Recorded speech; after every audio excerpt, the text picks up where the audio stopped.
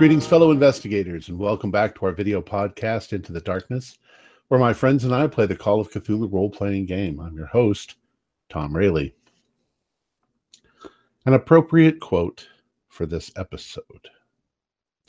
Denn die Toten reiten schnell, for the dead travel fast. It's derived from a poem by Gottfried August Berger and is whispered in the ear of Jonathan Harker as the carriage arrives to take him to Castle Dracula in Bram Stoker's masterpiece. Our campaign is Horror on the Orient Express, and this is episode 68. I'm your game master, and Jeff Wilkins will be giving the recap. Well then, it looks like the carriage has arrived. The players are ready. Let's begin our journey into the darkness. Jeff?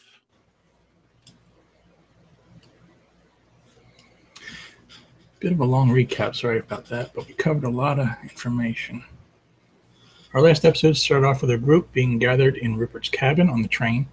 He's gone missing and his cabin is a mess, as if there was a struggle. The steward has searched the obvious places on the train and he's nowhere to be found. Eldridge has had a bit too much to drink and is in fear for Rupert's life and ours. We continue to search the train, looking for Rupert, and end up towards the front of the train by the fourgon. There's no sign of him. We turn to go back to our cabin when we are all overcome with a feeling of terror and dread. Something is waiting for us in the lounge. Eldritch steals himself and enters the lounge car. In the cabin is a tall man dressed in fine blue clothing. He looks ancient. He demands that we give him all of our Sedevkar statue pieces and to remove all the garlic. Clearly, the garlic is a weakness for him. Dr. Keith is emboldened by this and steps forward and asks what his name is, to which he responds, "I am the Count Fenelek." The Count admits to having followed us along our journey, and at times even killing the members of the Skinless cult in order to protect us. He's letting us do all the work in collecting the statue, and now that we have all the pieces, he's demanding that we give them over to him. And with that, he throws Rupert's head on the ground in front of us and proceeds to bite the neck of the steward standing next to him. Eldritch tries to ask him a question about the statue, but the Count instead moves at an incredible speed and grabs Eldritch. Dr. Dawkins runs at him with the Mim Sahis knife. Just then, the Count sinks his teeth into Eldritch's neck, but in the next moment, he throws Eldritch to the side of the ground with a look of confusion and frustration. Dr. Keith manages to remove the ruby from her handkerchief, and it causes the Count to burn on his skin. Again, the Count is surprised by this, and he surprisingly retreats into a cloud of purplish smoke towards the back of the train. Eldritch pushes away Dr. Dawkins as he tries to help and runs to the bathroom. He emerges from the bathroom with a gash in his hand, and instead of bleeding blood, he's bleeding ice water. He, nor us, know why. A moment later, the Count sends us a message via a steward that he has some sort of mind control over. The Count tells us if we don't give him the statue, he's going to kill everyone on board the train. We debate or review our options, and it's not looking good. We finally decide we need to gather all the pieces in the lounge and fight if we need to, and hope that we can make it till sunrise, which is in about another 2 hours. He makes another attempt to get the pieces from us by threatening to kill a little girl in front of us, but we manage to hold him off as the first lights of dawn break. He transforms back into the mist and then escapes the lounge area. There are bodies on the train, so they stop the train and are ready to call for the authorities. We are questioned and we don't admit to anything. We're going to be questioned by the police probably once we arrive at the next stop in Stalingrad at approximately 11 a.m. later that morning. That brings us up to date. All right. So you've been questioned. You have the train had been delayed because of the incident. It's currently still stopped, and they assume that it's going to get back underway shortly. What are you going to do? Where are we? Are we still in the lounge, or are we in like a brig? I believe that you've all moved back to there's no brig on board the Orient Express. That you've moved everything back to one of your rooms. Is there someone watching us? Is there someone in the room or outside? No.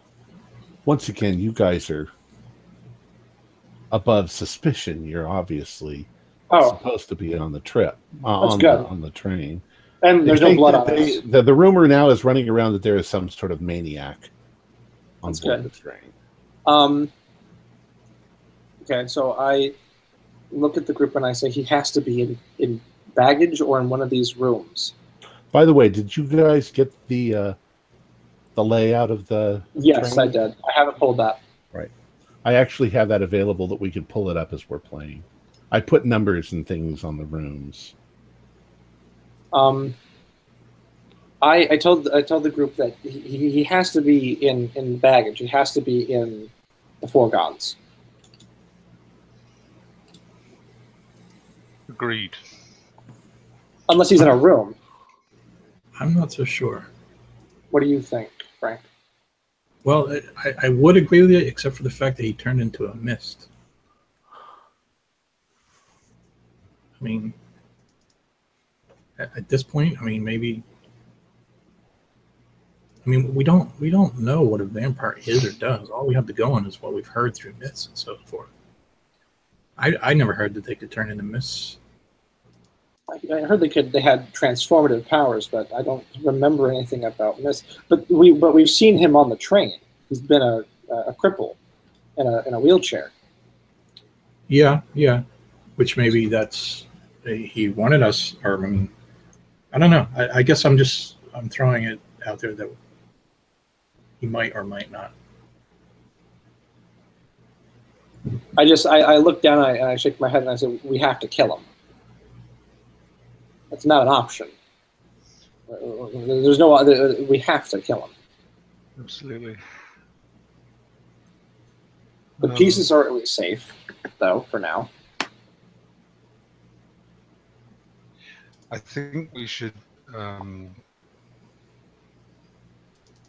We need to specifically arm ourselves, don't we? What? Garlic? Well, I don't even like to say it, but stakes.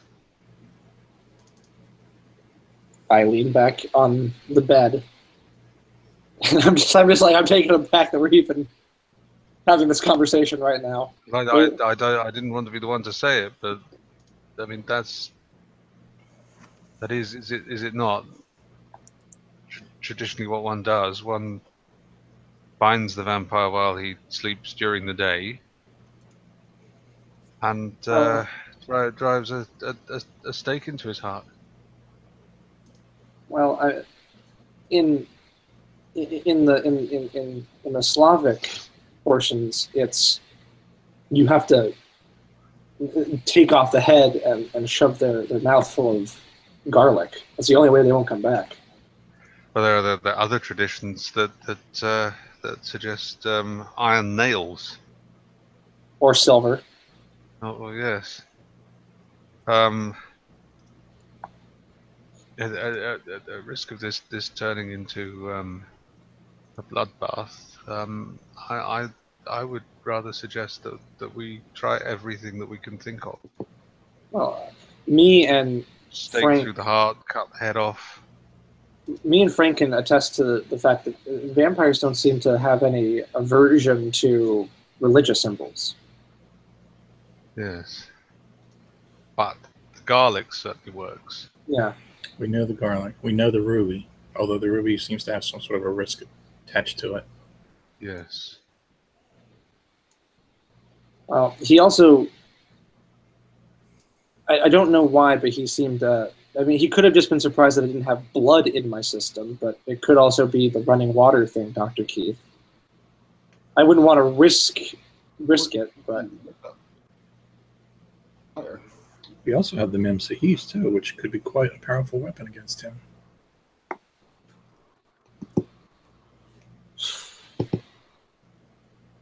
What do we do? Well, the Mem Sahis would certainly give us a mechanism by which we could behead him. That's for certain. There is a certain poetic irony in perhaps dismembering his remains, like the simulacrum. I think I noticed outside that there's a broom cupboard. I nod. And I wondered if we could perhaps wait until no one's about, take a couple of brooms from the broom cupboard, snap them, sharpen them as best we can, secrete them about our persons, and head to the foregone during the hours of daylight. But I mean, even then, the literature is divided on the subject. Now the only the only subject I've read, the only book I've read on the subject is Montague Summers, and he seems to support the idea that vampires can't come out during daylight, but of course Bram Stoker in his book suggests that they're simply weaker. Well, and then during there's, daylight. well, in my culture, there's the myth that vampires died unnaturally. They committed suicide. There are people that committed suicide or died of unnatural, supernatural causes and have come back because they've been tainted by evil. Maybe that's what happened with him. Maybe the leprosy, or he got tainted by some dark magic and he came back immortal. Those are the locations, by the way, of your rooms on the sleeper car.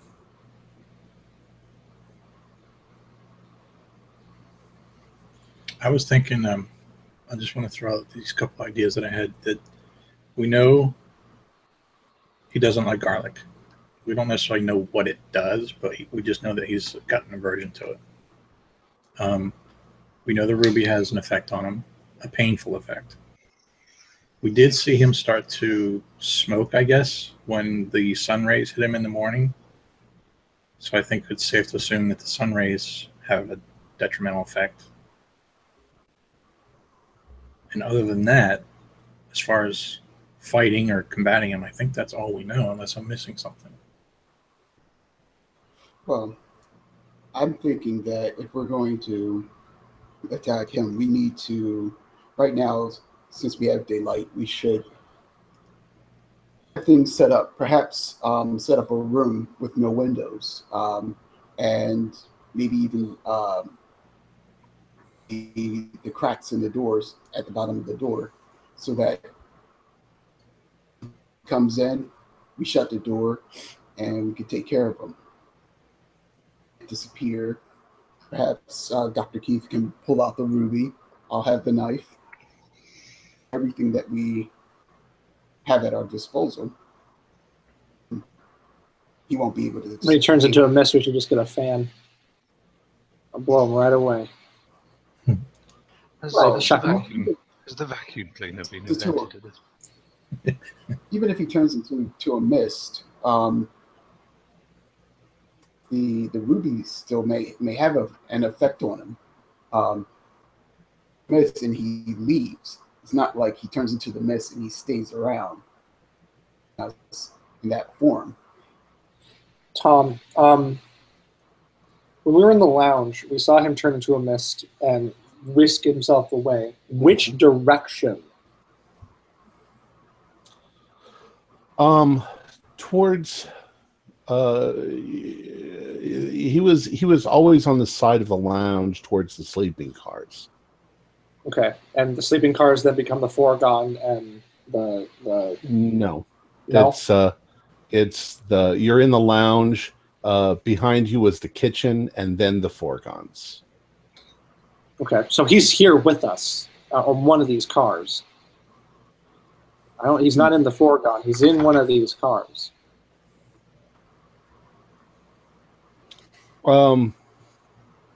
He pulled Rupert out the window. Hmm.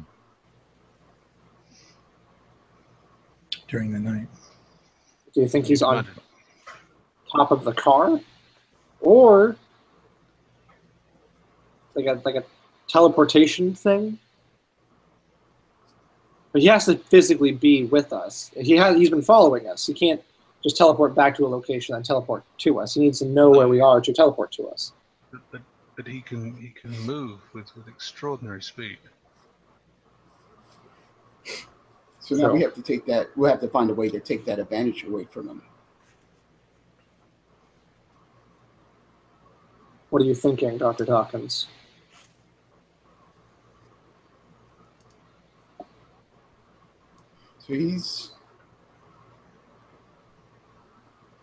So he has some sort of effect towards the garlic. I want to see if I know about chemistry, so I should know the a knowledge roll on this, but I should know the chemical compounds of, and basically I could probably come up with some sort of chemical, something that can. Dr. Dawkins, go ahead and do an idea roll. Sure. And I got a 23 out of 80. Garlic has always been considered a blood purifier. Why? That's still debatable, but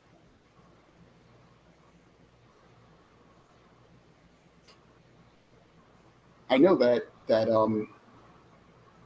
garlic is acidic as far as pH goes.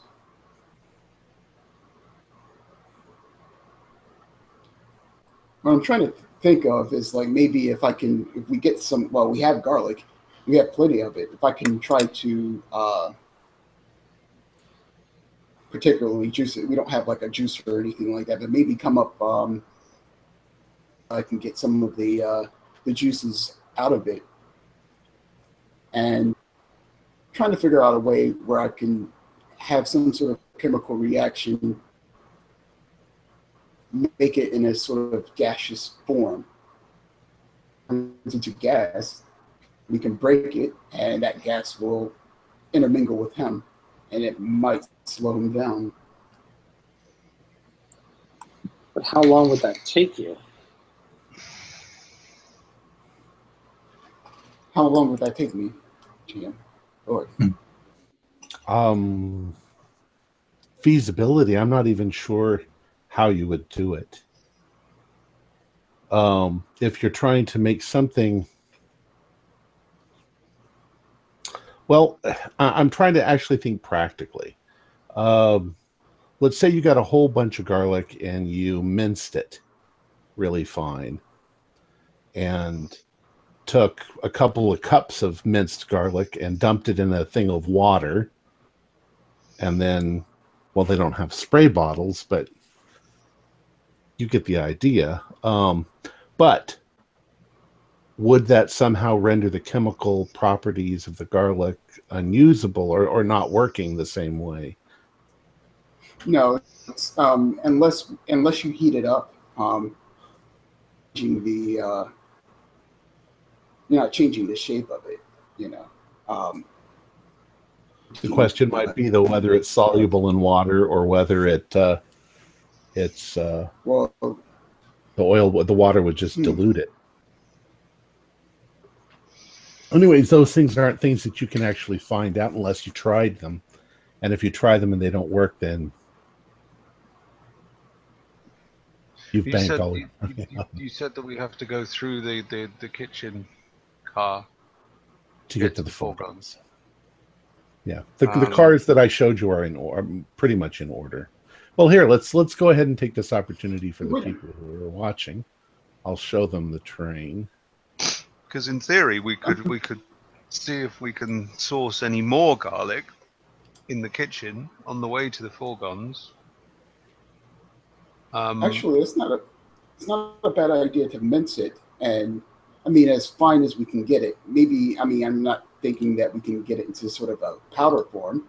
But if we get something close to it, we can.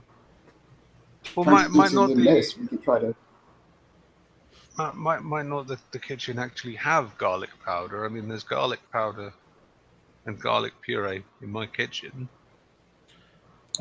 Everything on the train is fresh. They're not Fresh. going to be serving you, and they might have a limited amount of garlic too. You know, in fact, you've probably eaten up a lot of their garlic because you've asked them for it. Let me show you this really quick. Now the train's actually longer than what I've got here, but at the top there you've got the locomotive, and right behind the locomotive is the coal box there, and then you've got the fourgon number 1, and there's 3 main areas that have storage, and then there's fourgon number 2 and 3. They're exactly the same, just with more and more and more storage. And then you've got the dining car and the salon car. You can see the bar there in the middle, which what we're calling the lounge. And then after that, you've got your sleeping cars. And the sleeping cars go all the way to the back of the train, except at the back of the train, there's a less fancy one for the employees. It's not that less fancy because it is the Orient Express. If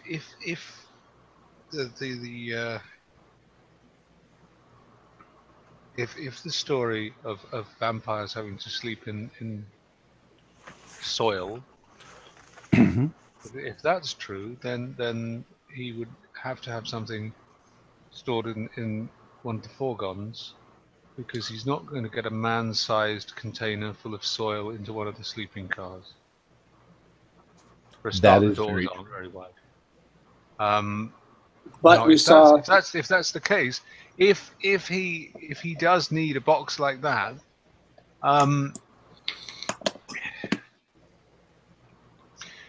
we could just destroy that, couldn't we? Or befoul it with garlic. Then he'd have nowhere to retreat to. But the problem is that we saw the mist head towards the sleeping cars when the sun came up.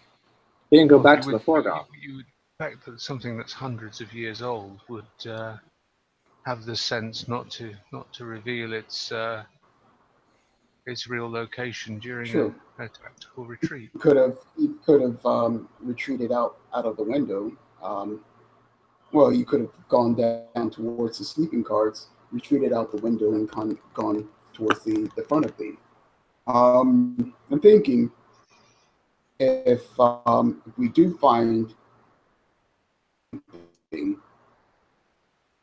of like just getting rid of it, I mean, why don't we carry it out on a deck somewhere? If we can find like a deck outside where we can. He'll be extremely weak then, and then we can go just ahead open one of the loading windows and just take the lid off and throw the whole thing out. Then if we do that, we don't know if he's going to be. We know that it might weaken him. The sun might weaken him. We don't know if it will. So the idea here is we want to make sure that the job is done.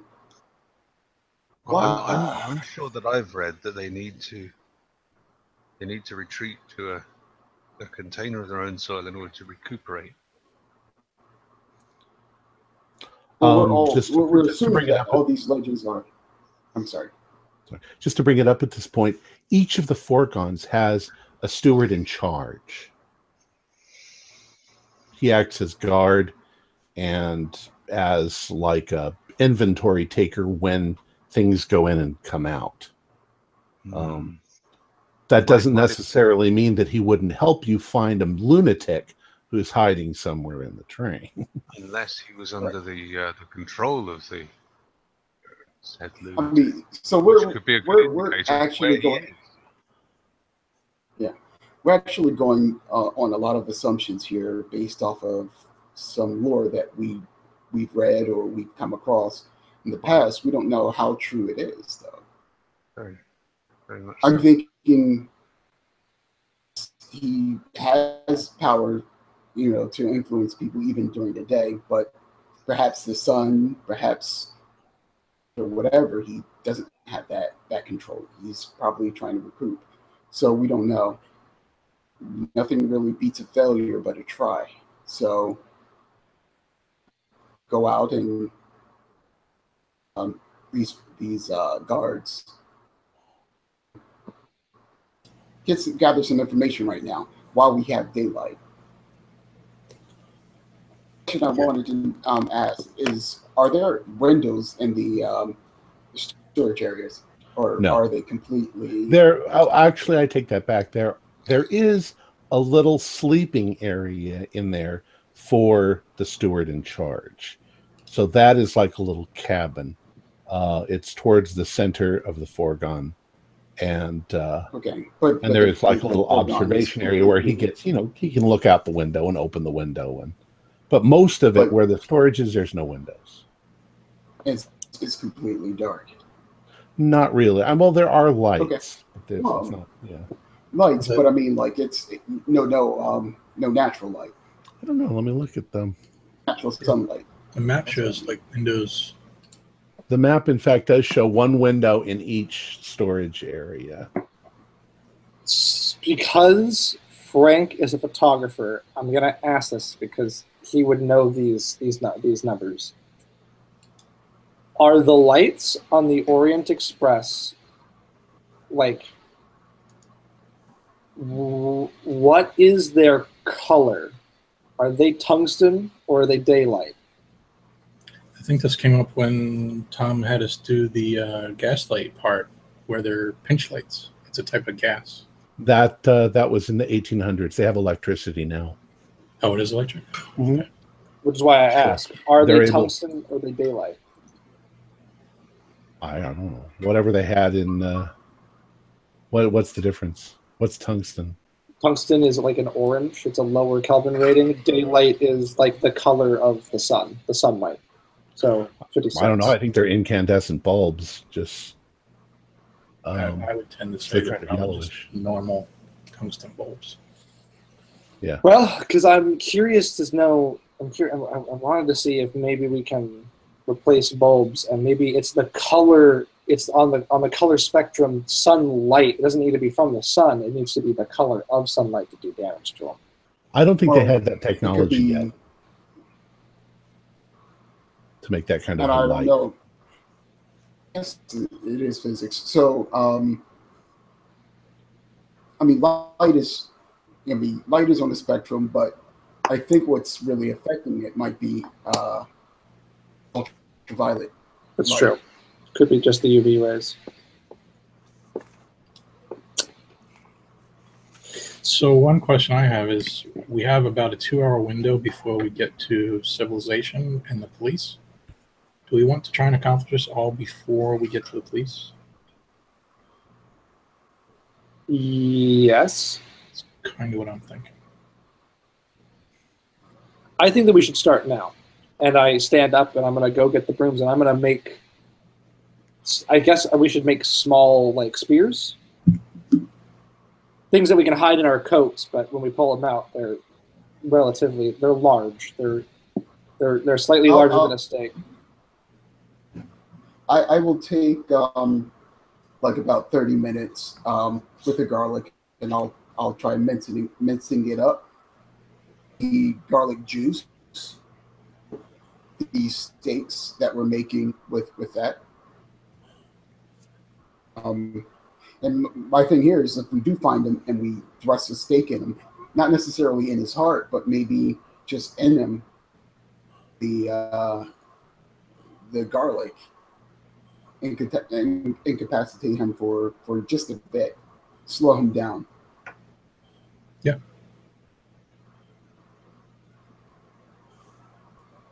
Can't hurt. I mean, at this point, nothing I don't think can hurt, except it's just a gamble if it works or not. Well, it's a gamble. I mean, one way or the other, we're Yeah. going to have this confrontation. I say we come in there with as many tools as we possibly can. And if they don't work, then we move on to the next one. We don't Yeah, we're not going to be upset about it. We're just going to go full on. If something doesn't work, we'll move on to the next thing. Well, moving on from that, actually, that ties in with what I was thinking, which was that if we have garlic, we could perhaps string up garlic at any exit points from whichever room we're searching on a room by room basis. So vents and doors and things, doors and windows and vents, to try and impede him from going through there. If we can find his coffin, can't believe I just said that. We can either get rid of it or befoul it. Steaks, we can make steaks. We've got the Mimsahis. We've got the jewel, ruby. Yeah, and I know that those two items are going to be the ones that would be the most effective. Yes. Because what if we cornered him with garlic, and then we use the ruby to finish him off? Like if he appears and comes at us, we get him in a corner with the garlic, and then one of us removes the ruby, holds it up, blasts him. Right. Again, I'll use some minced up garlic. He goes into vapor mode. I will try to fling that at him. Mm-hmm. Does anything? Yeah. It may work, it may not work, but yeah. We'll I see. wonder what would happen if the ruby physically made contact with him. Mind you, that might just make him immune to it. I know that it doesn't affect those. It doesn't seem to burn the person holding it. But remember, it's used towards the undead. So maybe if yes, of course, yes. Right. We're living. Well, so maybe I'm just worried that if it touched him, he might start experiencing that hatred as well. That could, if anything, make him more he's dangerous. Undead, then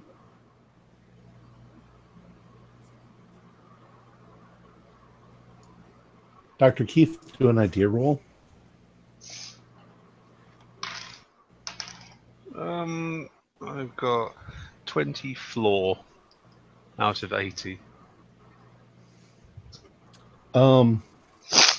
Think back to the Dreamlands and where the heart came from, the heart of hatred.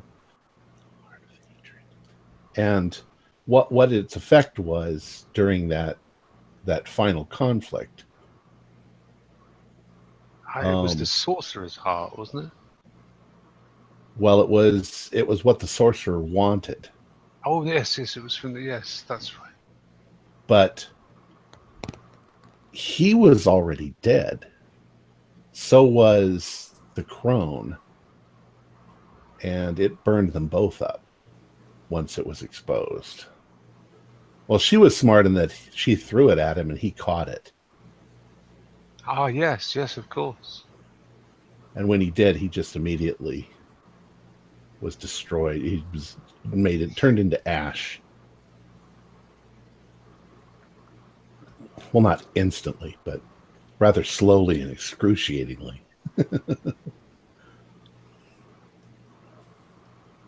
Well, we must act while it's daylight. It's still, you guys have been deliberating this. It's still only about 7:30, 8 o'clock. Well, how many cars are there? There are 3 fourgons. And how many sleeper cars? Sleeper cars, there's probably about 7 or 8 of them. It makes sense to do the fourgons first. I think also the fourgons are going to be more difficult to get into. Yeah. We should just work our way from back to front. And this is the last leg of the train trip, so all of the rooms are full at this point. The train is full. I'll use my charm when we reach the sleeper cars to see if everyone is who they say they are. I look directly at the group. I think I've come a long way. Are you still drunk? I'm going to take this. Yeah, any remnants of alcohol in your system have been purged from you by that. I know. I'm being serious. I'm good with people. Well, I would agree. I think logically we should start with the foregone first if we're looking for a coffin-type object. Yeah. I think also if we get a steward who seems Well, one of who to be under who the was it influence. that the head of who witnessed Anulik? The chef de train is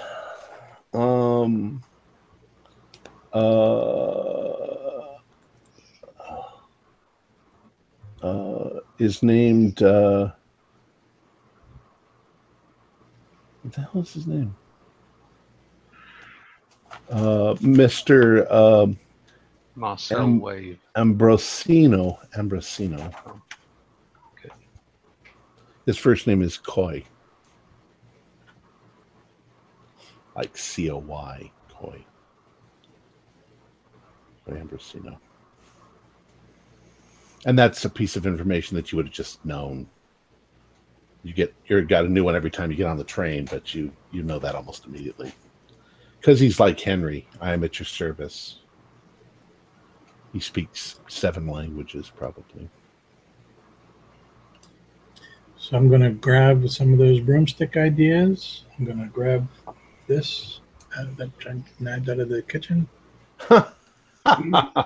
And I'm ready to go. As I said, there's probably not garlic powder. Okay. They Well, cook fresh. I'm going to grab the other half of that broomstick and taking my little pipe knife, I'm going to start sharpening it. And I'll get to work on mincing up the garlic. I'll tell you what, it's not that hard to obtain a couple of brooms when nobody's looking. So they're blue. They're blue handled. They've got blue paint on the handles. Everything on the train is blue and gold. Might be a good idea maybe to rub a little bit of garlic on the tips of the stakes as well. I mean, every little helps. Sure. All right. So you've armed yourself with how many? Let's say you get 4 stakes out of the 2 brooms that you've got. Can I put like a camouflage band around my head, like the Frog Brothers? You put what around your head? So, never mind, it's a joke. Oh, It's a bad joke. I will hand Eldritch my sword cane, and we'll apply the garlic on the blade of that as well. Yes, well, So now he has something. Yeah. I'm excited to use your sword cane. I didn't get to use it last time. I've been a little excited to use it ever since I held it. Let's see why I have it now. Was it you or was it Frank who asked Knuckles? Eldritch. Or was that? Or no. It was Eldritch. Or was was Dr. that? Or of one of the stories we read. No, I think I remember. Somebody mentioned, I think, was doing the recap. I remember you handing it to me when I was going to fight Fenalik, but he attacked me and I dropped it. I didn't use it. Okay. I've got a cough. We'll mark it. all right. So where are you going to go first? Can you pull up the map again? Sure. Foregone 3 would be our first one that we approach, right? I believe that is correct.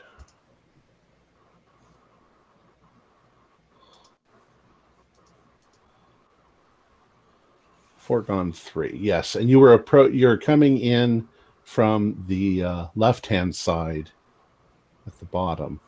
So 9 would be the first one that we would get to. Correct. So when you come in, the steward who's down at the other end, he sees you, and he comes down here and he's like, yes, may I help you?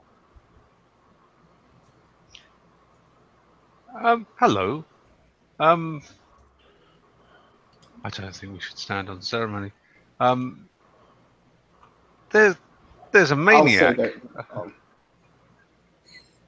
we're helping looking to look for this man who attacked our friend and the other crew members.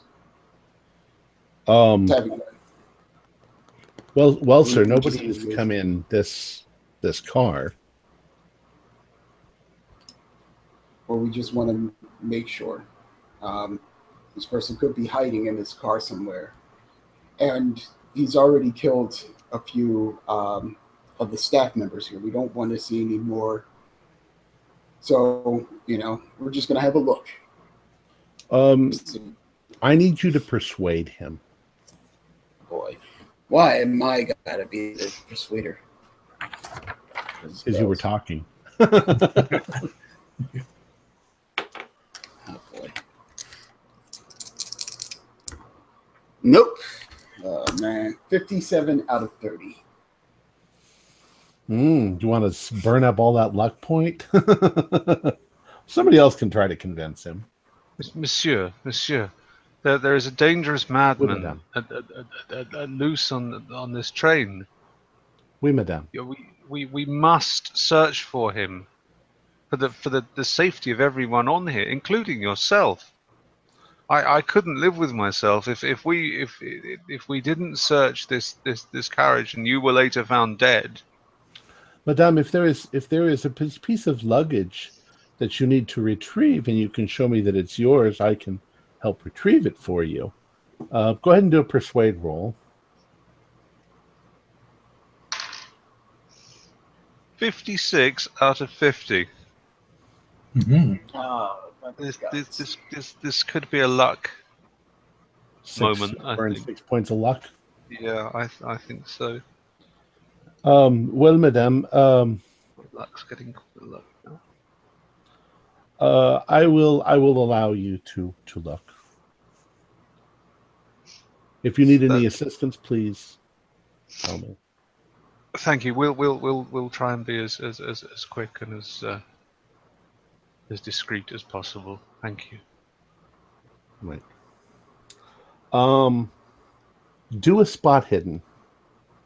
Well, wait. Where are you going to go? Obviously, you're going to go to 9 first, right? Yeah, 9 first. All right. Do a spot hidden.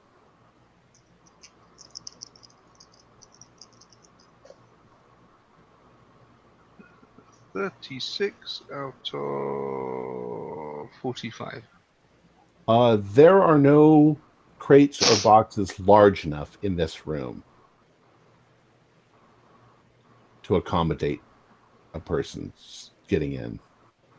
Okay, well that's quite a reasonable metric for figuring out where his box would be, isn't it? Mm-hmm. Unless he can transform into a mouse while he sleeps or something, in which case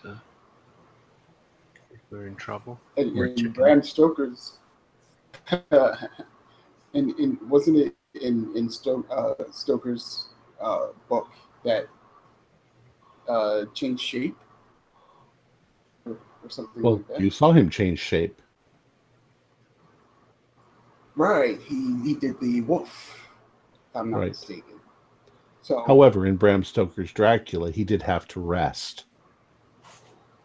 So, should have just asked the steward which room the coffin was in. I was this close to saying that, actually. Où est le coffin? oh, madame. Ne sais pas the coffin.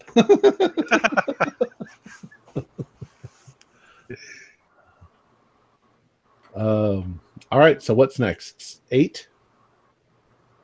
You guide us. All right. Go ahead and do a spot hidden.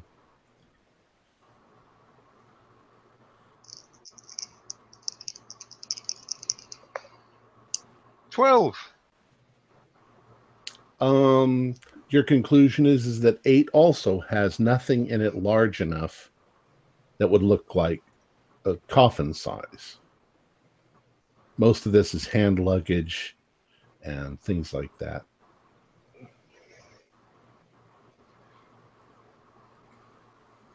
I just thought of a minor point that I'm going to bring up, that I made it a point to bring a stake, but I didn't bring anything to bang a stake in with. Can I bring like a book or something? Yes, which book? A Bible, if I could get my hands on one. Yeah, I'm probably sure you'd find a small Bible.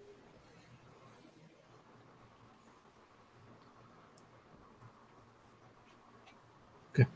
All right. Yep. Go on.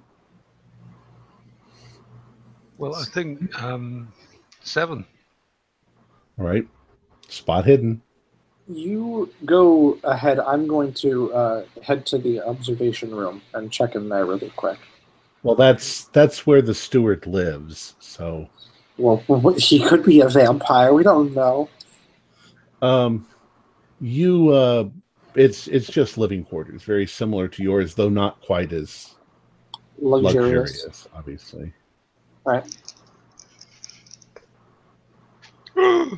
43 out of 45. Room number 7 has a number of trunks that are fairly large, and one large looks like a wardrobe. What do you want to do? Can I smell it? Sure. It smells like cedar.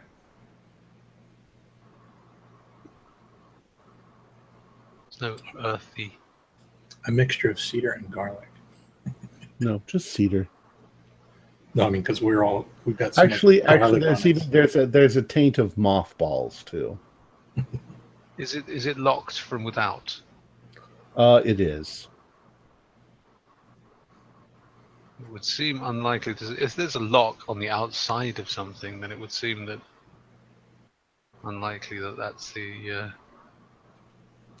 object in question. Okay. Well, we can make note of it, and then if something looks better, we can check that first, or we can always come back to this. Yes, that's a good idea.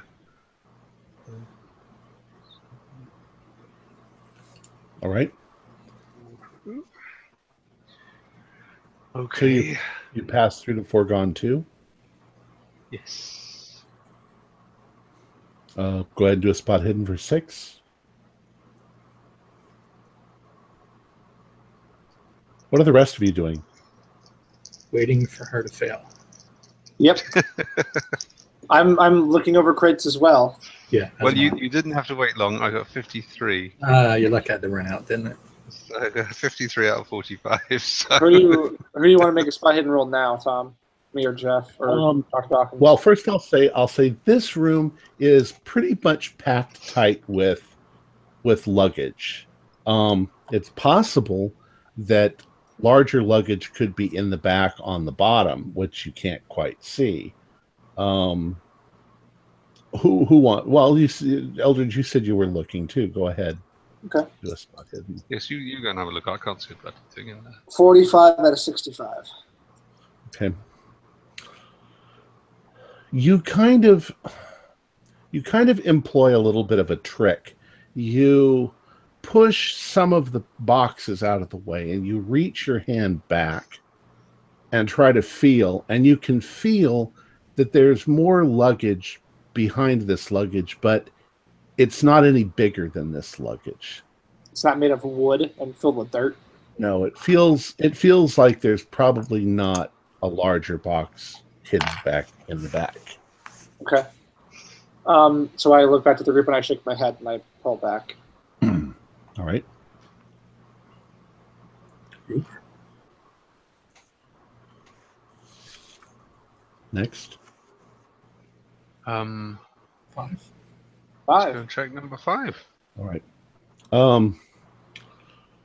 You notice that you go into that little sort of observation area, and then you go in from the side into 5. And 5 is packed up pretty tight. There are a number of trunks, and you can't see all the way to the back. It's similar to the other room, only this room is packed even tighter. You would have to move stuff around.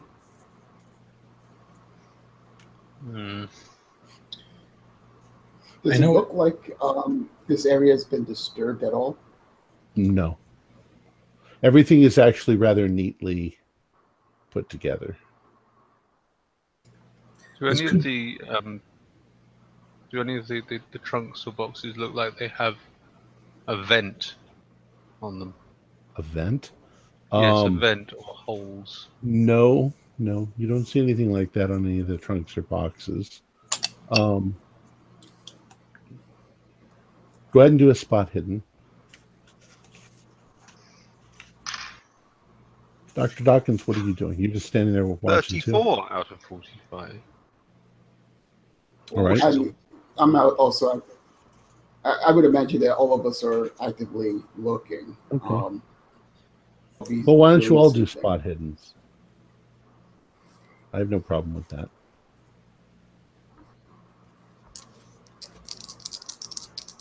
But you just passed, right, Mick? Just. Yes. I failed. I failed as well. Frank? Fail. Okay. As you're looking around, you're sort of getting ready to give up on this room because it's got too much stuff in it.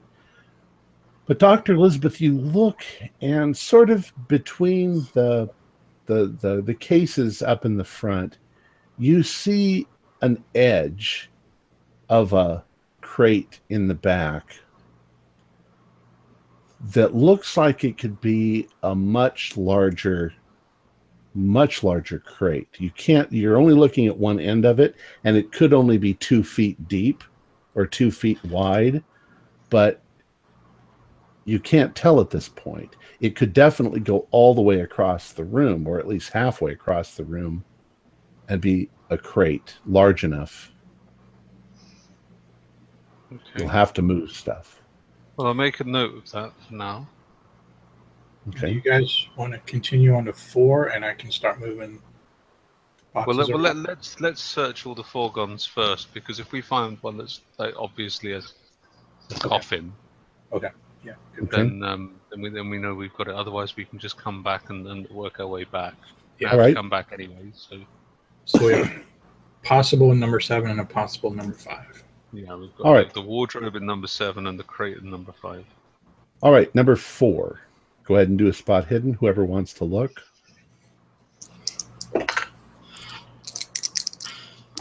Pass.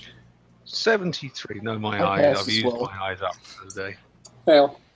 Well, Frank and Dr. Dawkins, you immediately realize that a lot of this room is food, dried goods that are being stored here. Okay. You don't think there's anything big enough for him to get in unless it's a crate of beans. What's that? No. Any garlic powder back here? No.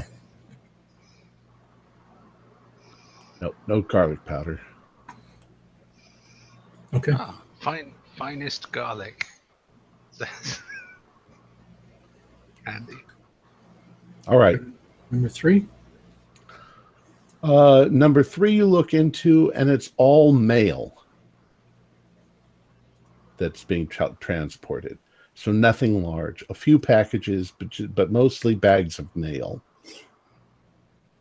Okay. Number 2, there are a number of crates that could maybe hold a body.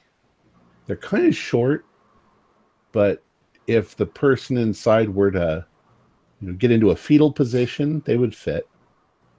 Was Fenelek a tall? Yeah. He was quite tall. He's probably about 6 feet tall, maybe a little taller. Not that it matters too, but he also said he was coming from his home, which was in France. So maybe, I don't know if it's possible, but if there's a fancy French-looking bag or crate. Maybe one with seals and postage from France. Mm-hmm. Or a big Yves Saint Laurent coffin. Go ahead and do a spot head and see if you see anything from France. An FT coffin. No, I don't. No, I got a 95. I passed. 24. Dr. Dawkins finds a box. It's about the size of a shoebox with markings from France and asks you all, do you think he could be in here? You did say 95. I shake it too. Yeah, it sounds like rats. No, it doesn't sound like rats. Eldridge, you don't see any. You find some markings on some of the larger things, but it looks like they came from Eastern Europe, probably from Sofia or maybe Budapest. All right. Nothing in here. Well, are these crates large enough to hold a body? Like I said, if somebody was in a One fetal from position, Budapest? yes. Let's mark it as something to come back to. It looks like they're nailed closed, too. Do we see any sort of like, if it's a wooden crate, there should be like a small seam in between each in between each piece of wood, unless it's one whole. No, it's definitely a constructed crate, yes. Nailed closed. Probably contains goods of some kind. It doesn't look unusual in any way. Okay. All right. While we're here too, of course we're smelling like garlic, but I will be trying to have the sense of smell going as well within our searches. See if there's anything that's a bit off. All right. Room number 1 proves to be smaller stuff. And so it's now about 10 o'clock. Okay. Which room was it that we said we were going to stop? Was that 5? 5, yeah, the 5 the first one we go to all the way back. Yeah, let's go back to 5 and look at that. All right.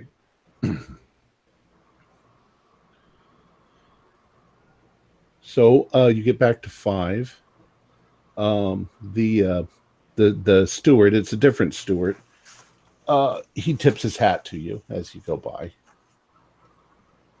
We didn't really go through it, but if you've gotten this far in the foregone, then you must have permission.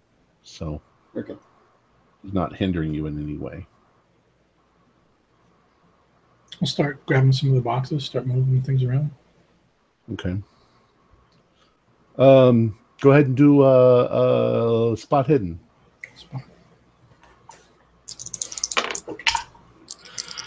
Hey, 21 is a hard. I got a 17. That crate that Dr. Elizabeth saw, it doesn't look like a crate. It looks like a wooden box, and it is longer than it originally appeared. You still haven't uncovered enough of it, but at this point, you're starting to think that's our best candidate. Uh-huh.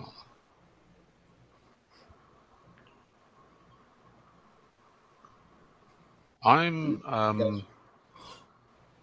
going to Let's take the help precaution Frank. of yes, yeah. Well, just before we start doing any more, I'm going to take the precaution of hanging up a clove of garlic at the window, and another one at the door. Okay. Okay. So your next move, you're going to start. You continue moving stuff out of the way. Mm-hmm. Yes. After Yes. a couple of minutes, the steward of the room, he comes and he says, "Pardonnez-moi. Do you need to get something? Can I assist you?"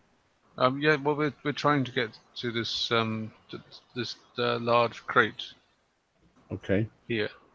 So he starts assisting you by moving stuff out of the way. And within a couple of minutes, you found your best candidate. It's a wooden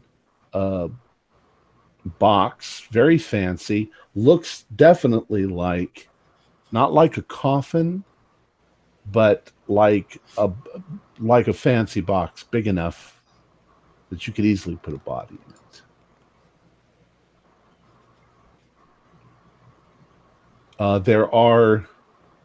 There are various markings on it, or whatever they put on them, stickers or whatever, that do seem to trace, at least in part, most of the way back to France. To France. Yeah. These are all good signs.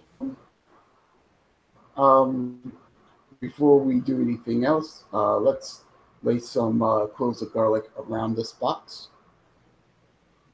Is the or this casket.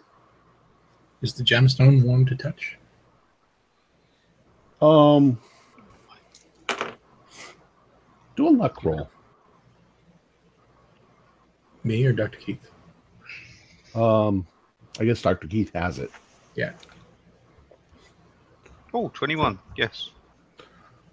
Maybe it's a little warmer than her body temperature. It's in It your. feels a little warm. I mean, I've been carting. I mean, you don't want to touch it directly yet. Well, get it ready, right? Wait a minute. The steward says, "Gentlemen, is this your property? Do you have something that can show that this belongs to you?" I look to the steward and I say, yes, we do. It appears, however, that we've lost it. Do you mind coming with me back to our room so that we can grab the proper paperwork? Oh, I'm not actually allowed to leave the foregone. But if you would go and bring it back to me, yes, I'll. I look to the group and I say, yes, I will definitely go grab that. And I walk out of the foregone and I head back to the room and I don't know. I look around. I try and find something that I can make look like paperwork. Or I guess proper paperwork, clearance. Yeah, that's going to fail. All right, so here's what I'll do then. I'll wait a little while. I'll come back and I will look to Frank and I'll say, Frank, was it in your room? Actually, let's go ahead and ask the others what they're going to do while you're doing that. You go ahead and do that because I need to figure out what I got to do. I was thinking, if the ruby if he has to be, how am I going to put this? My question was if Dr. Keith were to take the ruby and set it on top of the, will we see any sort of reaction? Would it start to glow or something like that? Does it have to be in the vicinity of something that's undead, or? have to be directly right in front of them without any sort of obstruction. Are you asking a question? Well, I'm not going to answer that wondering. question if that's what you're asking. You can do it or you cannot do it, but I'm not going to tell you what happens until it. You can do it or not do it. There is no suggest, I'll suggest it to Dr. Keith. What do you think? Well, my worry would be that if we do this, it might sort of alert him to our presence. But of course, I'm willing to give it a try. Yeah.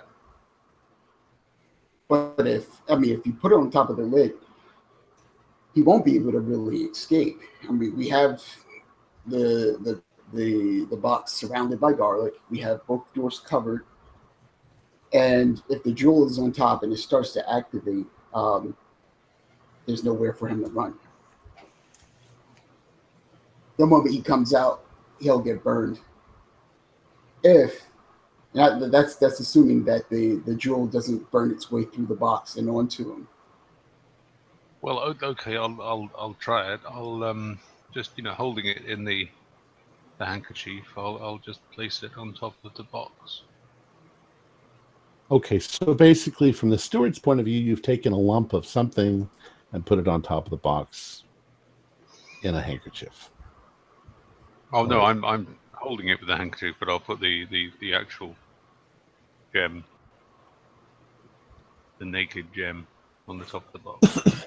All right. Nothing happens, and the steward is like, "Mon Dieu!" He says, "That is a huge ruby." I'll looks like this. I just keep having to show it because I paid for this damn thing. I'll wrap it up again and put it back in my pocket. All right. Is the ruby do a spot hidden, Dr. Keith? Now?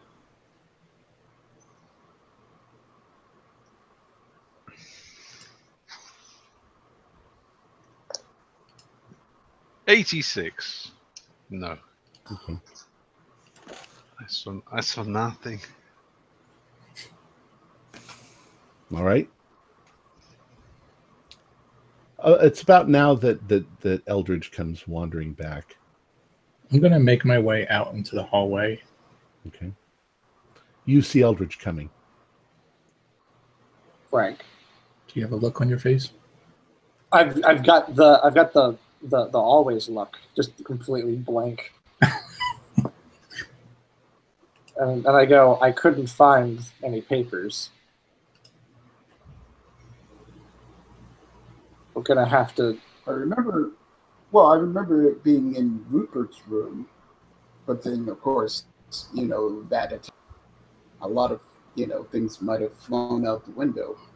That is true, Stuart. And I look at him and I say, our friend, the one who was murdered, his room was ransacked. It's possible that whoever ransacked the room also took the papers in order to take his belongings. Persuade roll. That's perfect, because I have a really high persuade. Boy, that's the way to change the roll. I know. Don't say that. 35. I'm good. Well, monsieur, if you assure me that it's your property, if you need anything, I don't know, possibly a crowbar so that we can get the lid off. We need to make sure it's still there. Shut. I'm sorry, Wayne, what did you say? I was wondering, is the box nailed shut? Oh, no. This is looks more like a piece of furniture than it does a crate. Okay. So there's no need for a crowbar. It looks like there's a lock on the side of it built in, but you don't have the key, obviously. But you've said that it was Rupert's. It's your friend's, and he got killed.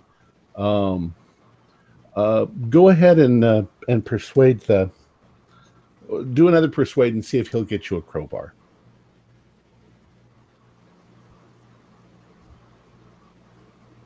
Who asked for the crowbar?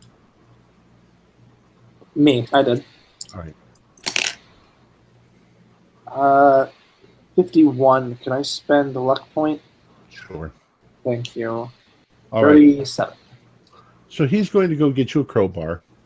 You will be alone with the box for about 40 seconds, 50 seconds while he's getting a crowbar. Want to just take a peek?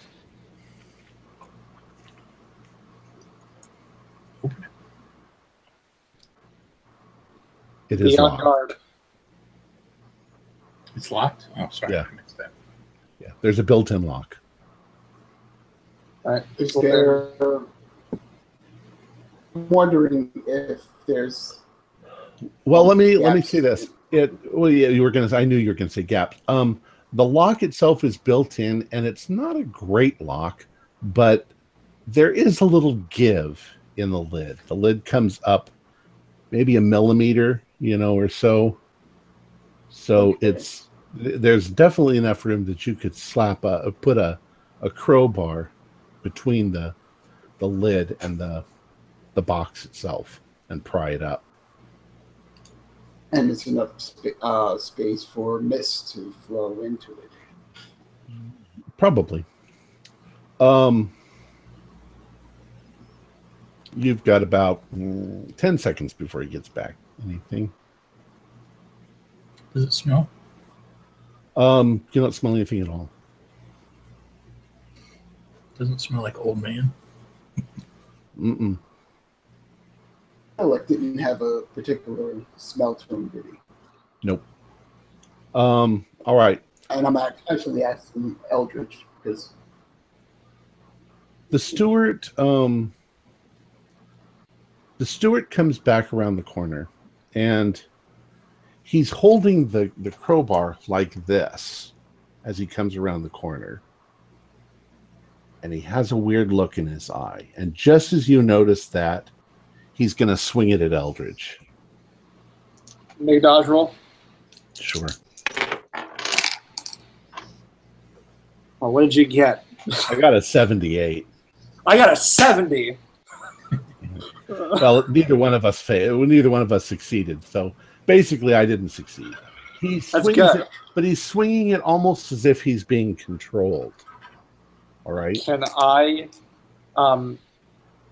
in kind of stepping out of the way, can I bounce towards him and tackle him to the ground? If that's your move. That is going to be my move. Fighting brawl. All right. 8. You succeed. You run right into him and knock him down. Okay. Okay. And he seems to be moving slowly, sluggishly. He still has the crowbar, however. I'm trying to put my full weight on him with my knee in his stomach, and I yell to someone, "Take the crowbar!" you put a crowbar. You don't I'm have gonna- much strength, but I'm going to go up behind Eldridge and start yelling at the steward. Steward, what's your name? What's your name? All right. Wayne, did you see you were going to try to get the crowbar? yeah. You got cut out a little bit. Go ahead and do a luck roll, Wayne. Okay. Nope. 76 out of 45. Okay. And all your luck.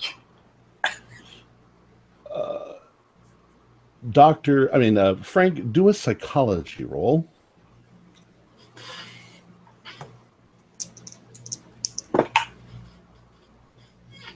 Oh, 6. Wow. All right. By saying what you're saying to him, you can see it's almost as if you were hitting him, because he's trying to fight against whatever it is that is trying to control him. Dr. Keith, what do you do? That's a very good question. Just stand there and look pretty. Well, it's my concern is that it's quite a confined space. Can I get through? To them, no. You're kind of No. stuck behind everyone. Um. You're up near the coffin or whatever the thing is. Well, I suppose I'm left with the only option of just looking on impotently Okay. as this unfolds if I can't get to them. He's let me do a power roll for him. Nope. He is going to attempt to swing the crowbar. Since you've kind of got him pinned, he's swinging it side to side, maybe at Dr. Dawkins' ankle. So go ahead, Dr. So Dawkins. I should try to do a dodge. Yeah. 20 out of 25. That beats mine. Take that, Dex roll. He swings, but you jump your foot out of the way. All right, Eldridge, what are you going to do? You've got him kind of pinned. I'm going to take my fist and I'm just going to sock him right in the face and try and knock him out. Hit him right between the eyes. Do minimal damage, but 35. I'm getting a lot of 35s. He got a 95. Oh. So you effectively knock him unconscious. He falls limp. Okay, so Dr. Dawkins can now probably grab the crowbar. Right. I turn to the coffin. I know what you are!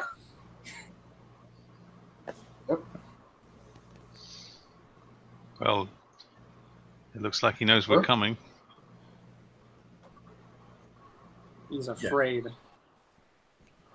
So what do you do? Can we just make sure that that we've positioned the luggage so that we're getting some light coming through the window? We haven't piled any luggage up in front of the window. Okay. We'll say that you did that. Okay. Right. All right, so I'll hand you all a vial of the minced up garlic. You guys, everybody has garlic. Okay. To toss at him. Okay. I'm going to put that in my coat pocket, and I'm going to have my broomstick and my Bible ready to go. Well, yeah, cool. I'm going to have the dagger. The Mem Sahis. Okay. All right. Dr. Keith looks ready. I've got my steak out. Should we do? Who's going to open it? It's a steak with a little garlic on it, just for seasoning. I will open it. Okay. Tasty. So Eldridge, you jam the crowbar into it, and you're going to try to pop the lock. Yes, but not before I hold up a thing of garlic. It's in between my hands as I grab the rounded bit, and I'm going to pop. Okay.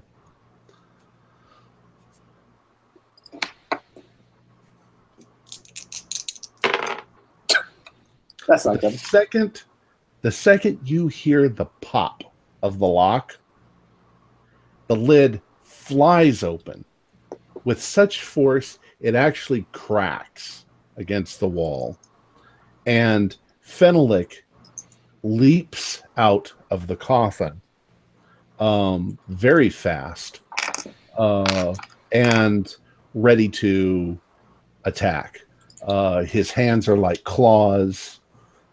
He looks really angry. And he also, at the same time, you do notice that he flinches and squints at the light coming through the window. But the light from the window is not falling on his coffin or him. I shout, block off the exits. Get in between them. Okay, well, he's going to swing at the closest person, which I think is Dr. Elizabeth. Oh. She's been the closest one in there. What do you do, Doctor? Well, I'm going to attempt to dodge. Okay, go ahead. Horrifically poor dodge. Oh, so close. 28 out of 20. He got 11. Oh no. So he connects one of his claws, or he does a slashing move. Where's my... and just grazes you. 1 point of damage. 1 point.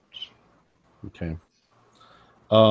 He actually has he gets 2 attacks because he's very fast.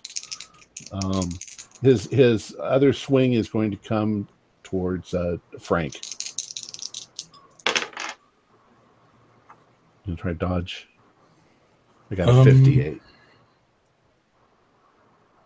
I'm gonna try to fight back. Okay. No, wait, no, sorry. Yeah, smarter move would be to dodge. With the stick? Oh, what? I'm sorry. Say that again. Yeah, smarter move for me would be dodge. Okay. Fail. Okay. And his other claw hits you for 2 points of damage. 2. Right. Dr. Dawkins is next closest, so you can do something, Dr. Dawkins. They will attempt to swing at him with the dagger, and I'm thinking of those bothersome some hands of his when I swing at him. He won. I'm sorry, you cut out. I got a 21 out of 35. Okay. You connect. The Mim Sahis does 2d4 plus your strength bonus.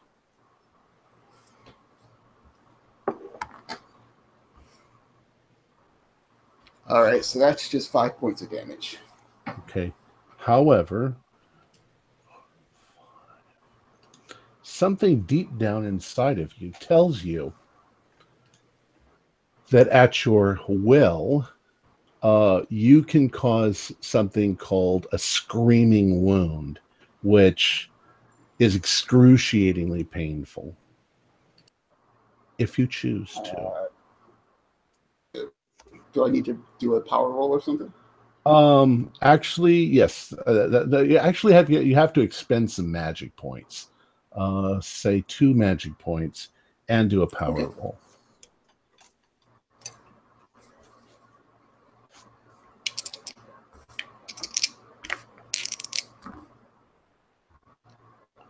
All right, that is a 47 out of 60 for the power. Okay. And I will take... You lose 2 magic points. All right.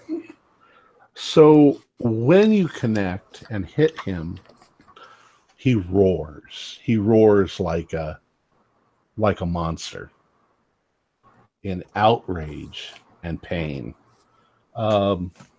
Eldridge. I'm going to rip the sword out of the cane that's coated in the garlic, and I'm going to shout, "Die, you bastard!" And I'm just going to shove it into his back, or try to at least. Okay. Well, you'd be facing his front, so. That is definitely a fail. Okay. You attempt to stick it in, and as you move forward with it, he moves to the side of it and just bends it into it's like a rapier, so it's fairly flimsy. It just bends in his hand. So he touches it, and the garlic does not affect him. Actually, it does. You can see it smoke a little, and he's in pain. But anybody can endure pain. So. Yeah. All right. Well, that was my attack. Everybody else. Dr. Elizabeth and Frank. Well, Elizabeth, you go first. Oh, wait. I'm sorry. It's his turn.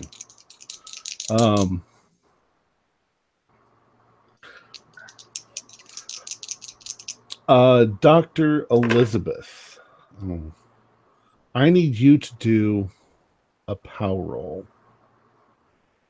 Okay.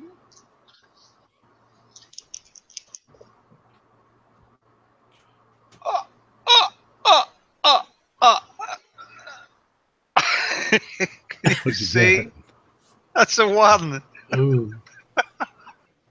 All right. Oh, You get the distinct impression that he tries futility, whatever.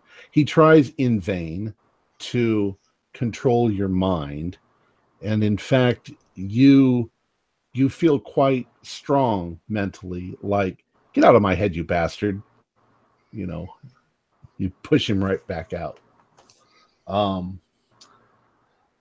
He is also going to try for Frank again to grab you with one of his claws. I'm not going to try to dodge. I'm going to try to stab him with a stake. Okay. I had enough of this. And I fail. 60. Okay. He also failed. So he swings at you and misses. Dr. Elizabeth, by the way, your side is now burning where the rock is. Well, that's good because I'm going to take it out and Okay, use it. we'll get back to you in a second because now it's Okay. it's Dr. Dawkins' turn. oh.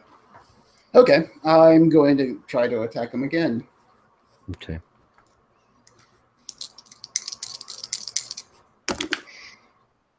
Fail with that. I got an 86, so I fail. Okay. But You swing at him, and at this point, he's now fucking terrified of that knife. So he's staying away from you, which actually makes him a little more vulnerable to Eldridge. So Eldridge, go ahead. Yep. So I'm gonna attack again. I'm gonna essentially take out my pocket knife, jam it into the garlic, and then swing at him and swipe. Okay. Go ahead and try. I can go ahead and try. That is just barely a pass at 57. Okay.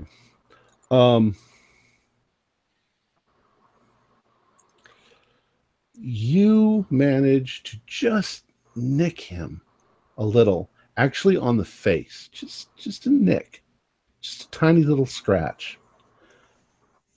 But when you do, when he sees that you also have a knife, he reacts as if he's now fucking completely terrified because you both have deadly killer knives that can kill him. He doesn't know that your knife is just a regular old knife. Awesome. All right, how much do I roll for damage now? It was just a nick. Okay, that's fine. So, what he does at this point is he pushes himself up out of the coffin and up against the wall, and he begins to move up into the upper corner. He's almost looming over. He's trying to get as far away from those knives as he can, which, since he's preternatural, he's doing the old climbing up the wall thing and onto the ceiling. It's only the ceilings in here are not very high, but that's the effect. He's backed himself into the upper corner of the room, and he's going into defense mode where if you guys, he's not directly attacking, but if you guys try anything, he's going to defend himself. And he says something to you in French. Does anybody know French? Frank does conversationally. 12%. 12%. Go ahead and roll for it. Oh, almost 16. Well, Plus 4 if it's important. No, you don't need to. But what you get out of it is he's threatening you. He's cursing at you in French. I mean, you can get married and. Is he making a remark about shaking hands with the five-fingered widow? I don't know that one. French insider. But there's a lot of excrement in what he's saying. So, Dirty bugger. let's even this out. We'll go because you're laid out this way on my screen. Eldridge, Frank, Dr. Elizabeth, and Dr. Dawkins. Tom, I'm wanting to know if I can leave the combat area. Sure. All right. I shout, I'll be back. I'm going to run out of the foregone, and I'm going to rush towards the kitchen. Okay. What I am looking for is a large metal, like a silver or like a stainless steel or a tin or whatever. Just a reflective metal dish or tin. Okay, like just a serving tray. Serving tray is perfect. Okay. Now, I got to tell you, you're going to have to go halfway through this foregone, all the way through the following foregone, and into the kitchen, and then you're going to have to find it, and then you're going to have to come back. So that's going to be at least like 4 rounds. See you tomorrow. I still kind of want to do it because my plan, I think everyone kind of knows what I'm getting at. I know Frank is because he looked at me and he nodded. I have another idea, but I don't. If you want to say that's your action before I get my idea out. Well, I'm like turning on my heel, so if you want to shout your action to me. Is it okay, Tom? You can do that. Remember, anything that you shout is going to be heard by everybody in the room. Mm-hmm. I'm going to take my pistol out, and I'm going to point it at the wall. At the wall? The walls are wood, aren't they? Yeah. Oh, no, they're steel. Oh. I mean, the inner walls are wood, but they're steel reinforced inside. 1800s, it would have been mostly wood. I think I know what you're thinking of. Yeah. What is the caliber? What is the caliber of your weapon, though? 38. It's not that big. If you're thinking about punching a hole in the wall. Yeah, I'm trying to punch a hole in the wall to let sunlight in. Going to punch a little hole. Yeah. Yeah. All right. Well, I'm like right up. You mean like so that it might hit him a little bit, and you'll say, "Yeah, we've got plenty of bullets. We can just this little carton to cottage cheese and." Well, you don't really have time to discuss it. So, if that's what you're going to do, Frank, go for it. So I'm not trying to stop you, Eldridge, but that's just my intent. So. Well, why don't you do it, and we'll see the result, and if it works, I'll stop. But if it doesn't, I'll run. Okay. I'll let you do it this way. Do a luck roll with a bonus dice. But if it fails, it ricochets. Don't get a 99. So 2 luck rolls? Right. Okay.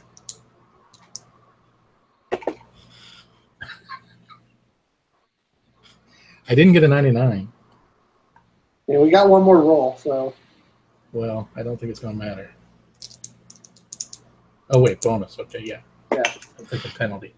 Okay, yes, good. 46, that will be a pass. All right. I got a 96. Your bullet does go through. Now I want you to do another luck roll to see if the little spot of sunlight actually hits Fenelek. No, 87. All right. So the light comes through, but it doesn't hit Fenelek. The sun is at a different angle than what you thought. Okay. Yeah. With that, because it's left up to 2 luck rolls, I'm gonna go get that 10. We're gonna reflect light on this bastard. I assumed you were already on your way. Yeah. Good idea.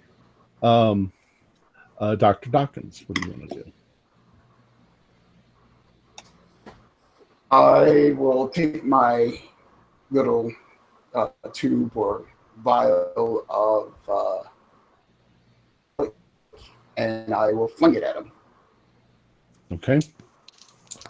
Go ahead and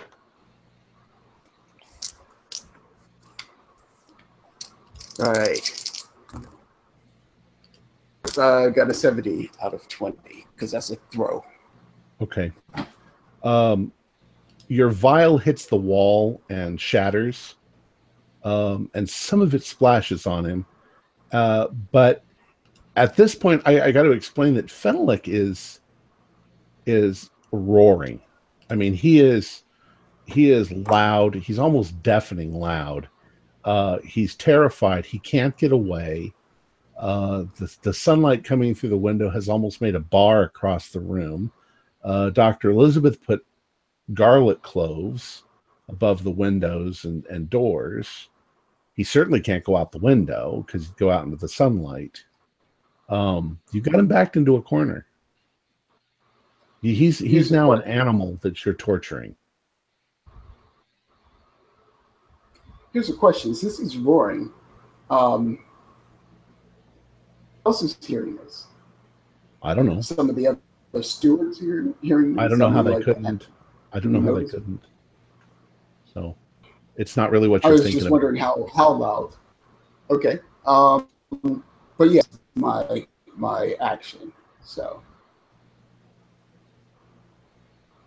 that was your action. I didn't you threw your vial. Yeah, Dr. Elizabeth. Yeah. And I didn't bring my gun or anything. So I don't have a prop, so I'll have to use this iron palm bag. I'm taking out the ruby. Okay.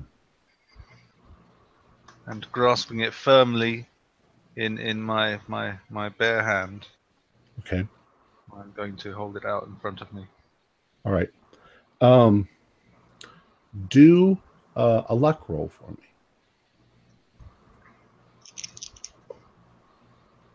16 out of 48. That's a pass. All right. When you pull it out, you notice something. As it passes through the sunlight, nothing seems to actually happen. But as soon as it's out of the sunlight, it sparkles. But it's still in the handkerchief. Yes, you're not holding it in your hand. Oh no, I'm holding it in my hand. Okay. As soon as you do that, then of course you're feeling incredible hatred towards these people in the room, everybody. And like I say, as soon as the stone is out of the sunlight, then it begins to shine brightly. And you can see the beams of it hitting Fenwick, and he doesn't like it at all. He's screeching.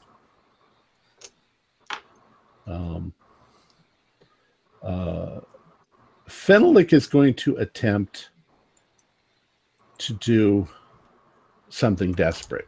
He's going to attempt to just plow through you all and get away.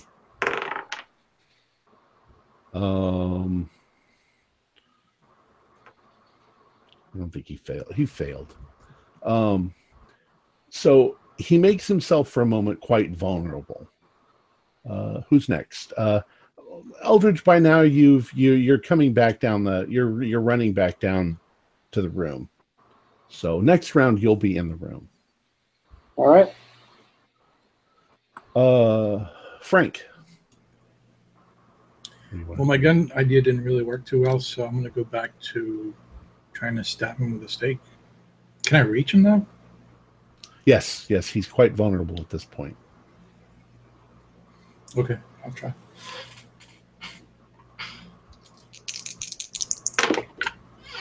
No. Not even close. Okay. He manages to, not get stabbed. Okay, Dr. Elizabeth, Dr. Dawkins. What are you going to do? all right, I'm going to try to stab him.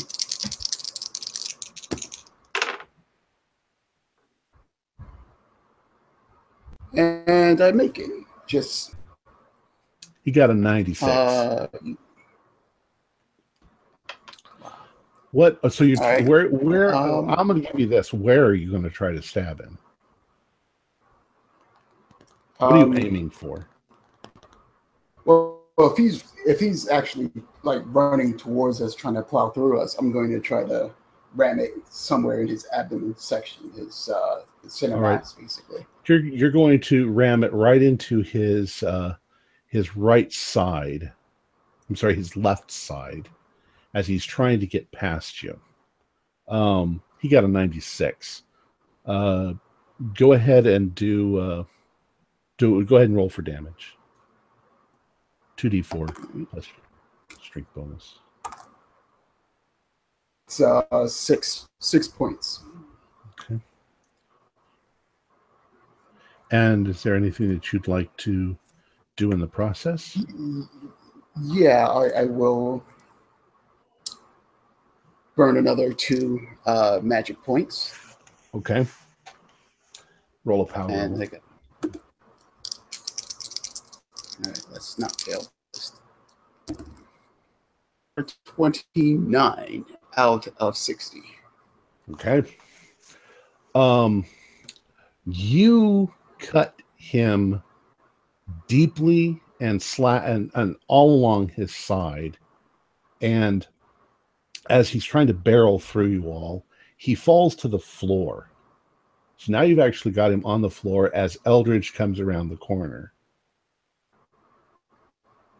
The beam of sunlight coming through the window is just above him, keeping him almost pinned to the ground at this point.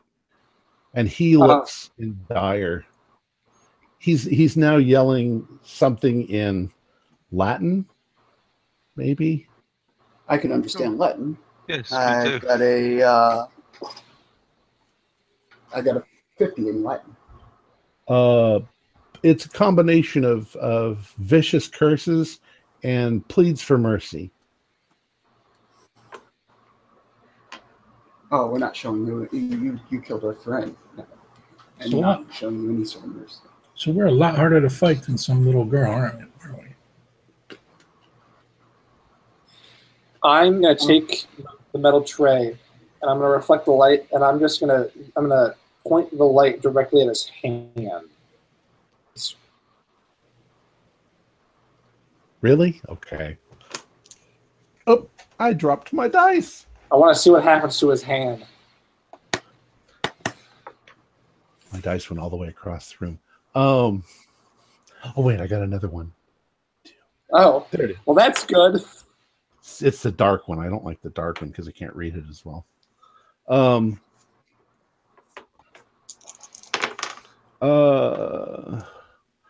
Well, he moves his hand. You can see that it smokes. Okay, so this works. All right, Mm-hmm. I'm gonna look at him. And I'm just gonna say, this is it. Like, what does it do? What does the Sedev Karlak? What does the Sedev card? What does it do? What does it do? Tell me what it does. You're gonna die anyways. You may as well just tell me. I'm gonna use a persuade. Can I use a persuade or an intimidate? Would that be more of an intimidate?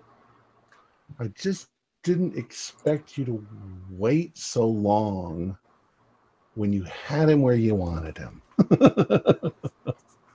He is in agony. He is going to ignore you and try to rip that thing out of your hand.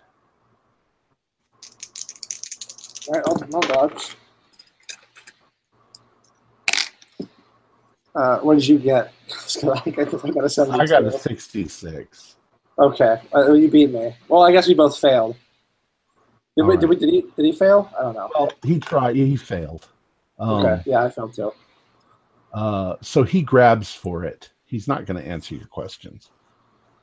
In fact, he can't stop screaming. All right. I looked at the group. I'm like, this is it. Should I do it? So you're going to take the time to ask the other people a question, okay? I'm just going to. Yeah. I'll just shout abuse at you because I hate you. I hate all of you. I just mumble something like "sucking fresh and Russian." All right. If no one has any objections, I'm just gonna take it and I'm gonna beam it right on his fucking face. I'm gonna envelop his body in light and just follow him wherever he goes like an insect. Yeah. Do a luck roll. little luck roll. 23. When's my luck? 37. Cool. All right, I passed. All right. Your light, your reflected light is having its effect. His skin is charring. He's turning black. His screams have turned into a howl. His skin is charring. The red light from the heart is getting brighter, and Dr. Elizabeth, you're pretty sure that you'd really like to kill Frank at this point because of the hatred in your heart for him. However, there's a few moments of smoldering and flame, and phenolic begins to crumble into black charred pieces, and you can see his bone structure for a few moments, and then he crumbles into dust on the ground. Smoldering black dust. Holy shit, we killed Count Vanelek, the guy who's been like the main villain. I dropped the tin. This is great. I didn't. It was a joint effort. I need to wrap up the ruby again. Do I have to make a power roll to put it down? Yeah. I kind of know what's going to happen now. Oh, unexpectedly, I passed that. 43 out of 60. All right. You managed to wrap it up, but for a few minutes, for like 10 minutes, you really hate these people. Why did they bring you on this goddamn trip? I need you all to do sanity rolls. Okay. 36, that's a pass. How much do I take? 44 pass. If you passed, 1d4. Okay. If you failed, 1d8. 3.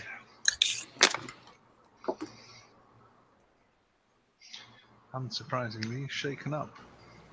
I'm sorry, Tom. What were you running? 1d4 or 1d8. Pass or fail. Sanity roll. Fail. Surprise.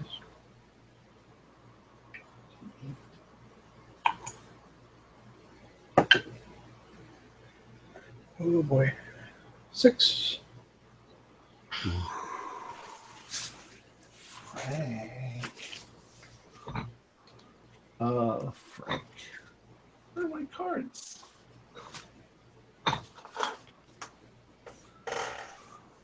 Now, when I need... Oh, through there. Not to steal your happiness, but do I get to do an intelligence roll? Yeah, I'll do that in a second. Okay.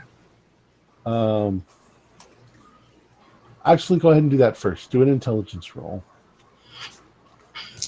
And in this case, you want to fail. I want to fail, which I have a 70, so let's see. 18. Super smart. My second best roll of the night. I have 10 cards. Give me a number between 1 and 10. Did you, were you kind enough to remove the red mist for me or not? No. All right, let's wait. That's my 10. Yeah. And there's 3. 3. 1, 2, 3. You faint. You pass out. Wouldn't it be funny if every single card was red mist? Fucking paint. I'm just about ready to, actually, because I'm stressed out. So right now. you're like, that's over. Thank God. Can I Red grab Mist him? and Elizabeth's seething hatred would have been a very, very bad mix. It would have been really bad. So you were the only one that failed? What was that? Right. You were the only one Bloody. that failed. Bloody wimp. Look at him. All right. All right, Elizabeth, calm down.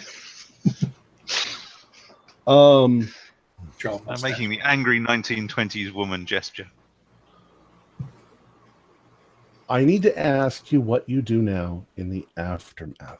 You've got ashes on the floor. You've got the box open. You knocked out the steward.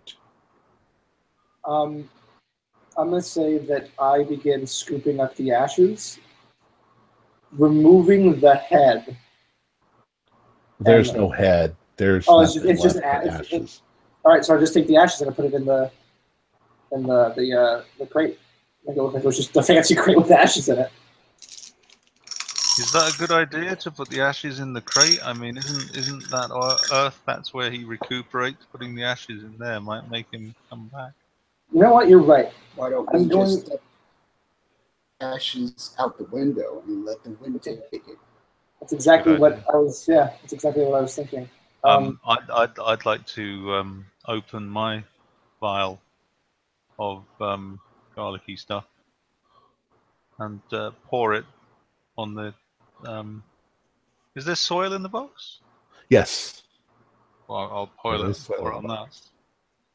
In fact, actually, I'll take down the clothes that I hung in the window and the door and chuck those in there as well. Okay. Don't know why, but it just seems like the right thing to do. I need to know what you're going to do. I was going to question. Go ahead. Is the steward still knocked out? No, he's waking up at this point. All right. Shut the box. Shut the box. Okay. Somebody shut the box, and let's attend to the steward. Well, before you attend to the steward, I need to know how you're going to deal with the situation that you're now in. What do you mean? How are you going to explain all of your actions in the last 5 minutes? You've got boxes all over the place. You've broken into somebody's box. You've knocked out one of the stewards. Well, theoretically, they're not going to be able to find the owner of that box, are they? And my idea with the steward, because the people don't really remember why when they get possessed, they don't remember anything. So when the man wakes up, I'm going to say, you grabbed the crowbar and you bashed yourself in the face with it, and you went out like a light. No. Everything that just happened took place in the space of a matter of seconds. Fenelix yelling has attracted attention. You're pretty sure there'll be people here in seconds. So let's leave the window open. No. I have an idea. It's not a good one, but it's an idea. We'll go with it. I hand the crowbar over to Dawkins. I'm going to close the crate, and I'm going to hold out my, not my left ring, my right ring finger. And I'm going to look at you, and I hope you understand what I'm getting at. I didn't catch that last part. I'm sorry. I'm holding out my right ring finger, and I'm putting it on the chest, and I'm looking at you with the crowbar. Okay, I'll do it. All right, you're the doctor. You know the way to do it. You're committed. Sure, right? All right. So what are you going to do?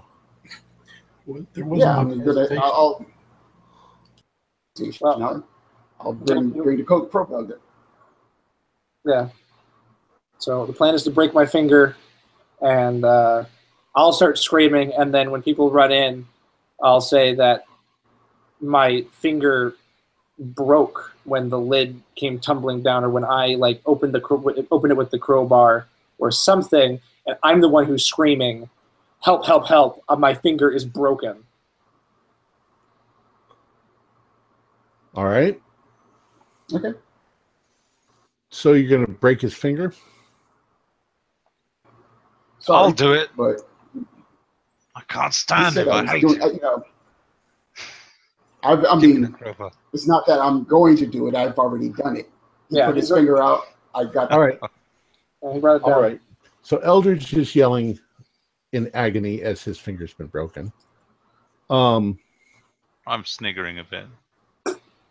And then I'll drop the Still crowbar. intoxicated from the... You broke his finger good. That's good. There's a bit of bone poking out. Great. Perfect. But there's no blood. Ah, shit. Oh, it doesn't matter. It's okay. All right. Just about that time, a couple of other stewards come running, and they're like, "What's happened? What's wrong?" And I start shouting, my fucking finger! And I'm showing them the bone. Like, it doesn't matter that there's water coming out. The bone is sticking out.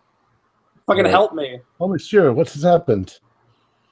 We were looking through the luggage, and I don't know what really happened, but something fell and it just broke my fucking finger, and I think it was the crowbar, and I point to the crowbar. Right. It was thrown to me.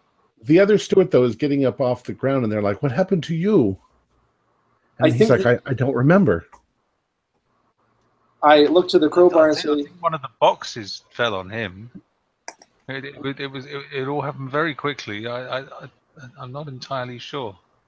can someone please help me with my Please finger? get some water. Please get some bandages. Hold on. Let me ask a question. When Eldridge shows the bone poking and shows it towards the steward that fainted, got knocked out, how does he react to it? Who, you mean the steward? You look nauseous when he sees the bone poking out. He's not really looking at it at all. He's like rubbing his face where Eldridge punched him. All right. Also, probably throw out the suggestion that perhaps he fainted when he saw the broken bone or something like that of my friend's finger. He doesn't remember anything. The other stewards are helping him to get him up, and they're brushing him off because he's a steward. I'll say, can you do me a favor? Go to my room and bring out my medical bag. I'll try to tend to Eldridge's finger. Who are you telling this to? Frank. Oh. I'll hand him my keys too. I guess we have keys to our room. Frank? Oh, Frank has passed out. Yep. Frank's passed out. Yeah, then I look. So then I look around. I was like, "Not you, Dr. Elizabeth. Can you?" Well, they're trying to help Frank up, but he's out. Okay. Wow. He's out for 10 rounds. Sorry. What were you asking me? It cut out for 5 rounds. I was asking if you could run to my room and grab my medical kit. So I can tend to Eldridge. Sorry, am I still under the effect of the? Yeah, probably a little bit. Yeah. What do I look like? You're a slave. We've got suffrage now. I'm not running around for you. Why is there any reason for you to stay here? You can take Frank. You can take Eldridge back with you. Yeah, I'm just. Are you? Can you move? Are you okay? Another location. I'm actually putting this show on for the stewards, more or less. So yeah. The stewards are really concerned about Frank because he's non-responsive. I say yes. Let's bring Frank back to the room as well. I looked at the stewards and I'm like crying because my finger has a compound fracture. But I say through my tears. No, it's not a compound. I thought it was compound when it sticks out. Okay. And I look to the stewards and I say, I can't believe he fainted when he saw the bone sticking out. Well, All right. Let's say that you guys get back to your cabin. I'm going to the bar. I don't want to Dr. Elizabeth goes to the bar. You're having an eldritch moment. I need to go and calm down. You will be arriving in the little town of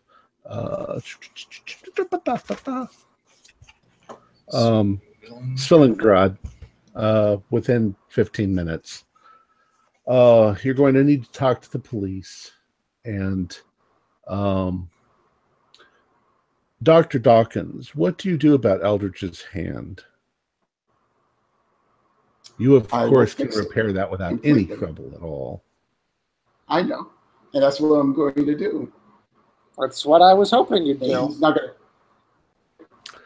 And he repairs it without any damage at all. Look at that. I won't say anything. I hear a butt coming.